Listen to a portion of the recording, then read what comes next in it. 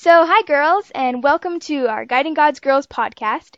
Today, we will be interviewing an author, and her name is Krista McGee, and I'm going to ask her a couple questions about herself, and she's going to answer them. So, let's get started. Hi, Krista. Can you please tell us a little bit about yourself? Sure, absolutely. My name is Krista McGee. I have written 6 books. The first 3 are more like contemporary humorous fiction, and then the second is a dystopian trilogy. They're all written for young adults. I'm a high school English and drama teacher, and I've worked with youth for pretty much my whole adult life, so that's really where my heart is. I love just being able to help point teenage girls to Jesus and help them grow in their faith. And so my writing is really just part of who I am. Thank you. So, when did you know that you wanted to become an author? Well, really, it was just kind of a step of faith. Right after, I don't know if you remember, because you're probably younger, but the Twilight books, do you remember those, or the movies? Those came out, and all of my students were just so crazy about them. And I'm not against Twilight or anything, but I read them because all my students are reading them. And I was like, oh, you know what I don't like about them? What I don't like is the boy is like the savior. He makes everything better. He makes life complete. Mm-hmm. And I read those and remember thinking, I wish somebody would write books where Jesus is Jesus and the boy isn't Jesus. Because while there's nothing wrong with romance, and I love romance, if we think that's going to be our salvation, we're going to be constantly disappointed because we were made to be God's girls. And so anyway, so with that in my head, I was like, you know what, maybe I should write a book like that. And so that kind of started my author journey.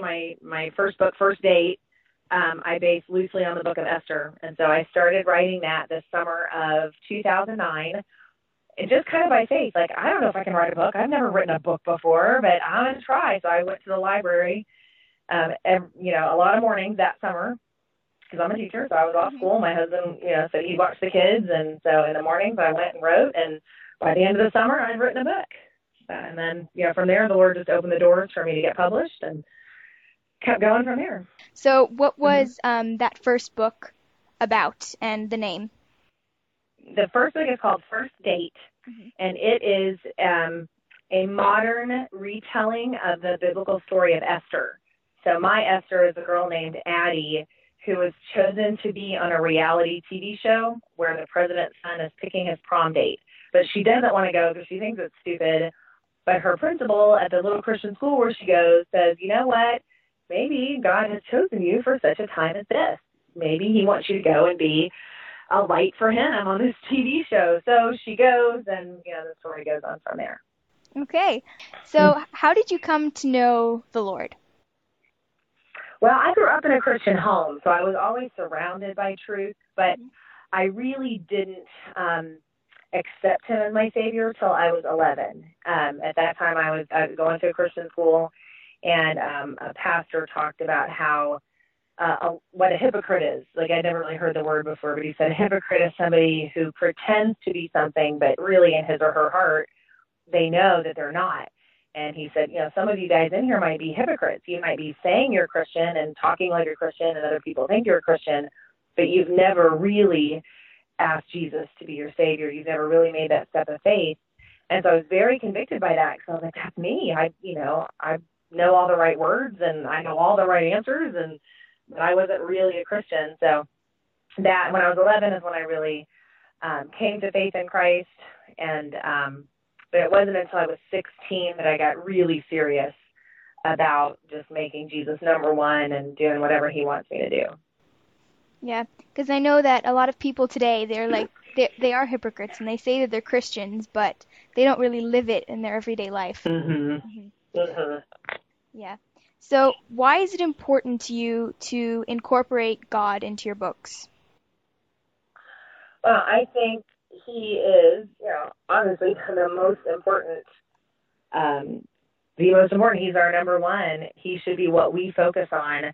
And I think especially for teens, although it's true for adults, but especially for teens, there's so much out there that is vying for your attention as number one. Like so many people are telling you school should be number one, or your sport should be number one, or your extracurricular activity should be number one. And so it's important for me to remind teenage girls, no, it's Jesus. He needs to be number one. Everything else comes second. Yeah. Yeah. So how long does it usually take you to write your books? Good question. I have written most of them within 4 to 6 months, and that's not writing full time because I've kept a full time job of teaching. So I write. I wrote. I'm not currently writing right now. I'm taking a little bit of a break, but during the summers, I would get a significant amount of writing done, and also during breaks for like spring break and Christmas break and things like that, and sometimes weekends. So it was pretty time consuming, which is why I'm on a little break right now, just because it was a little overwhelming. Mm-hmm. But it's fun. I love writing, but it takes a lot of time when it's not your full-time job. Yeah. So what's your favorite book that you've written? Okay, that is my third book. It's called Right Where I Belong, and it is loosely based on Ruth. And I love the story, and there's so much of me in that one.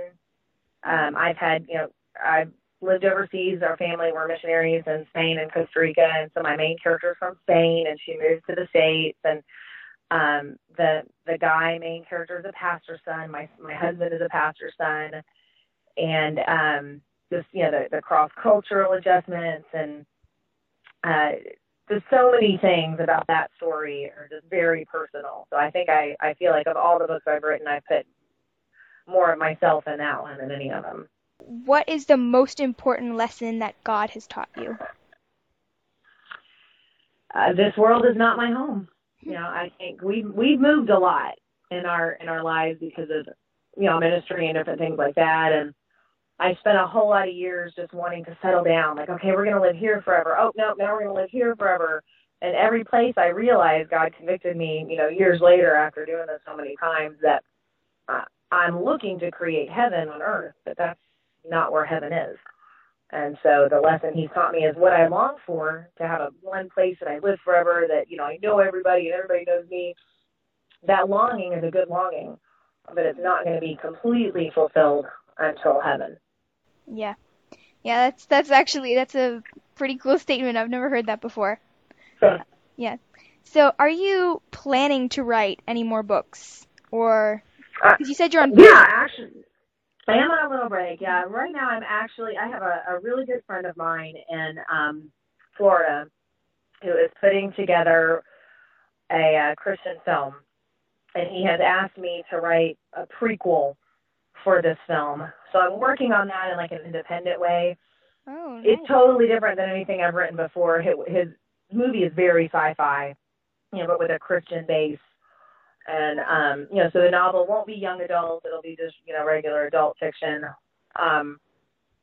it's different. Like we're still in the brainstorming, trying to figure out the plot phase, and then I'll start writing it probably this summer. But it's fun, and it's fun to be able to, I really love Christian films, and I would like to see more of those out there, more good quality Christian films. So I'm excited to be able to lend a tiny hand to help in that project out. Mm-hmm.